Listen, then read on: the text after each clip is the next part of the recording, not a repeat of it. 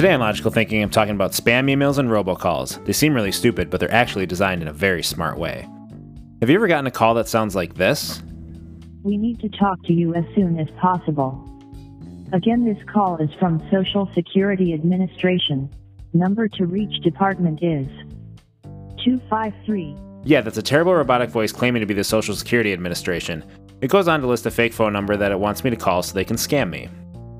Here's another one that threatens legal proceedings and says I need to call them back right away to give them my information and to stop legal actions. So when you get this message, kindly call back as soon as possible before we begin with the legal proceeding. You can reach us on our direct number, which is 521717. Have you gotten messages like this before? They come via email as well. Maybe you've received a terribly written email with typos and a ridiculous statement about a Nigerian prince that needs your help with a check.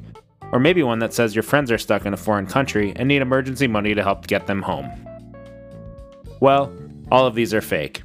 When you listen to the robocall, it usually sounds very choppy and bad. When you read the email, there are horrible typos with a strange request, and it's all from a questionable sender. Emails might come from a name you recognize, but if you look at the email address, you'll notice it's nonsense. Sometimes scammers spoof the characters in an email to make it look real. Easy swaps are to use the capital letter I to look like a lowercase l, or to use the lowercase r and n right after each other to look like the letter m. Although these messages feel like they are all poorly thought out and obviously fake, that's not the case. They're actually brilliantly designed and very successful. Let's take a look at the logic behind it. So the whole plan in these schemes is to lure you in to call them back, to send them a check, or give up sensitive information that can be used against you. That means there is some human interaction required to make the scam successful. But nobody actually calls them back, right? Because they're so obviously fake?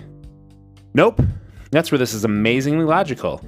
These calls, voicemails, and emails are written to be obviously fake, and that's so they're a filter to make sure that only the right people call them back. These robocalls and emails are sent in mass quantity to as many people as possible, and they're looking for the most vulnerable, unknowing people to fall for them. They're preying on people that aren't aware enough to realize that they're fake. Some people aren't educated enough about technology and scams to realize this. Many of them are elderly individuals. Others may not speak English as a primary language and might be just too paranoid and scared that the threats could be real, and they want to keep themselves from getting into or back into trouble. The scammers are successful by talking to the people and getting their information or money. This takes a real investment of time. They want to convert as many of the calls back into successful scams as possible. If someone calls in as suspicious, it'll waste a lot of the scammer's time. Since the messages are so painfully obvious that they're scams, almost anyone that would question the validity of the claim will immediately realize the scam and will never call the number and never waste the scammer's time. This means that most of the people that call the numbers have already fallen for and will continue falling for the trick. Thus, the scam will work.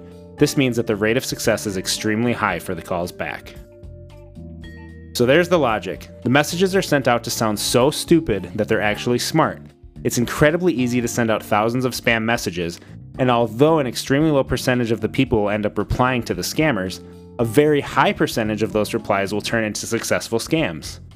It's an extremely logical and efficient filter.